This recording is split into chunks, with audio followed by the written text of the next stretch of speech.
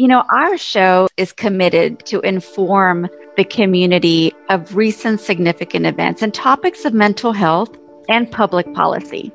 We are also committed to engage and empower those who witness injustices to be proactive. And you can make a difference. Hello, family and friends. My name is Sandra Grace Martinez, and I'm the host of the Amplified live show. Thank you for joining us today. We have an amazing, I can't even give him the appropriate word because he has been such a champion for us here in San Antonio. And through this pandemic, he has stood tall. And it is my privilege to introduce to you Councilman John Courage. Thank you, Councilman, for joining us today. Well, you're welcome, Sandra Grace. I'm glad to join you and your audience. I am curious, what led you to go into politics or, public policy? A lot of people don't know this. I've lived in San Antonio now 50 years, but I was actually raised in Massachusetts. And, the thing that probably prompted me about government and public service was President Kennedy. And of course, his assassination, which struck me at a young age. I was about 12 years old. And, I studied about him after his death. And I just recognized the significance of what public service means. And so really, all my life, I've wanted to serve the public. I did that through the military. I did that working through St. Peter's and St. Joseph Children's Home. I did that as a teacher for 27 years. I was elected to public office for the Alamo Community College District Board and helped create Palo Alto Community College on the south side. And now I'm a city councilman for District 9, representing citizens in north central San Antonio. And so, it's just been part of my life's work is public service. Well, the purpose of this show is to let our family and friends know that the topic of mental health is not a subject to put aside any longer. I think with a lot of the events that have occurred and over a year and a half, but even recently, it could be very overwhelming for some people. What is mental wellness to you? I think that's a big question. And I would say to me, it's a very personal feeling. It's an understanding of the world around you and how you interact with that world. And I think the comfort and security and safety that you know where you are, you feel like you belong there, that you have control of your life to a great extent, and that you feel comfortable in your own skin. And to me, that's the simplest way for me to go ahead and explain, mental well-being from my perspective. As a licensed professional counselor, the common denominator for those who struggle with severe depression feel they don't belong and that they're burdens to people, that when they don't feel like they belong, they don't feel like they have a purpose to remain. So it pertains to social justice. It pertains to the current political pulse, COVID-19 pandemic, economic issues that still loom. Why are people reserved when it comes to seeking help for mental wellness? It gets back to what I said earlier. If you feel comfortable in your own skin, then you feel comfortable in saying, okay, I'm experiencing some kind of depression or moods that I'm not used to. I need to talk to somebody about it. And I think that's the problem. A lot of people don't recognize their own limitations or their own conditions. And they start to think, something's wrong with them. And they're afraid to go and seek help because they're afraid that people won't understand or won't accept it.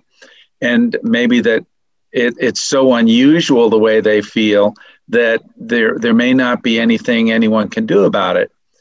And I have to tell you, I had a family member, my mother, who had some real problems many years ago. She's passed now 30 years. But she had a history of mental problems that really limited her ability to function in society and to reach the potential that I'm sure she had. Just like when we run into those kinds of feelings, we limit our own potential. I want to normalize that everyone in every field has a moment where they realize they cannot please everybody, that they have to make decisions in their life that are going to be inappropriate for some people. How does one get out of that? How do you specifically get out of something that weighs on you and that affects your mental wellness? Well, as an elected official, a lot of times you're called upon to make choices or decisions that a lot of people in your district may not agree with. I've heard a saying before and understand it.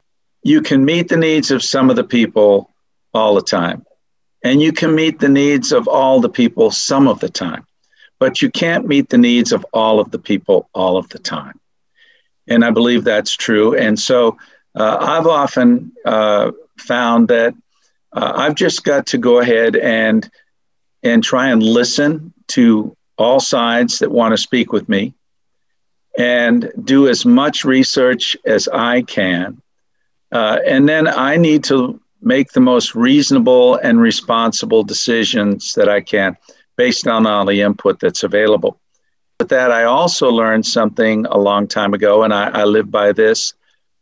I don't take rejection personally. And I think that's something that a lot of people need to learn to do. And I say that from the perspective of being an elected official and somebody, who serves the public. You just can't meet everybody in your community. You can't hear all sides in the community. So you've got to make the best decision that you think you can on what you do hear and what you do see. And so when people become critical and they say things about me as an elected official or against what I did, I just say to myself, they don't know me. And so I don't take that personally. They're just upset about the consequences of an action that I took and how they may perceive it might affect their lives. And that's reasonable for people to wonder about those things and to have concerns and to be upset. But I've learned not to take it personally. And so I don't feel like it has a dramatic impact on my life and how I live my life. Now, I do get frustrated sometimes. And sometimes I'll have something that bothers me enough that I want to forget about it. And I'll tell you, I have a very simple way of getting away from those problems that kind of eat at me. I just watch TV. I just look for something on television that helps me completely get out of the world I live in and get into the world of whatever that program may be, and start just allowing that to block out all of the other minor things that were annoying me or bothering me. And after a while, it's just, and I can come back into reality and feel back to my normal self. So other people may have other methods of doing that. It could be praying. It could be reading. It could be going for a walk or being out in nature. With me, it's just getting absorbed in some kind of a story that is so fantastic that my own problems seem, not very great, and I can just forget about them. There is that fine line between escaping our responsibilities and coping. Sounds like this is your coping skill. I love it.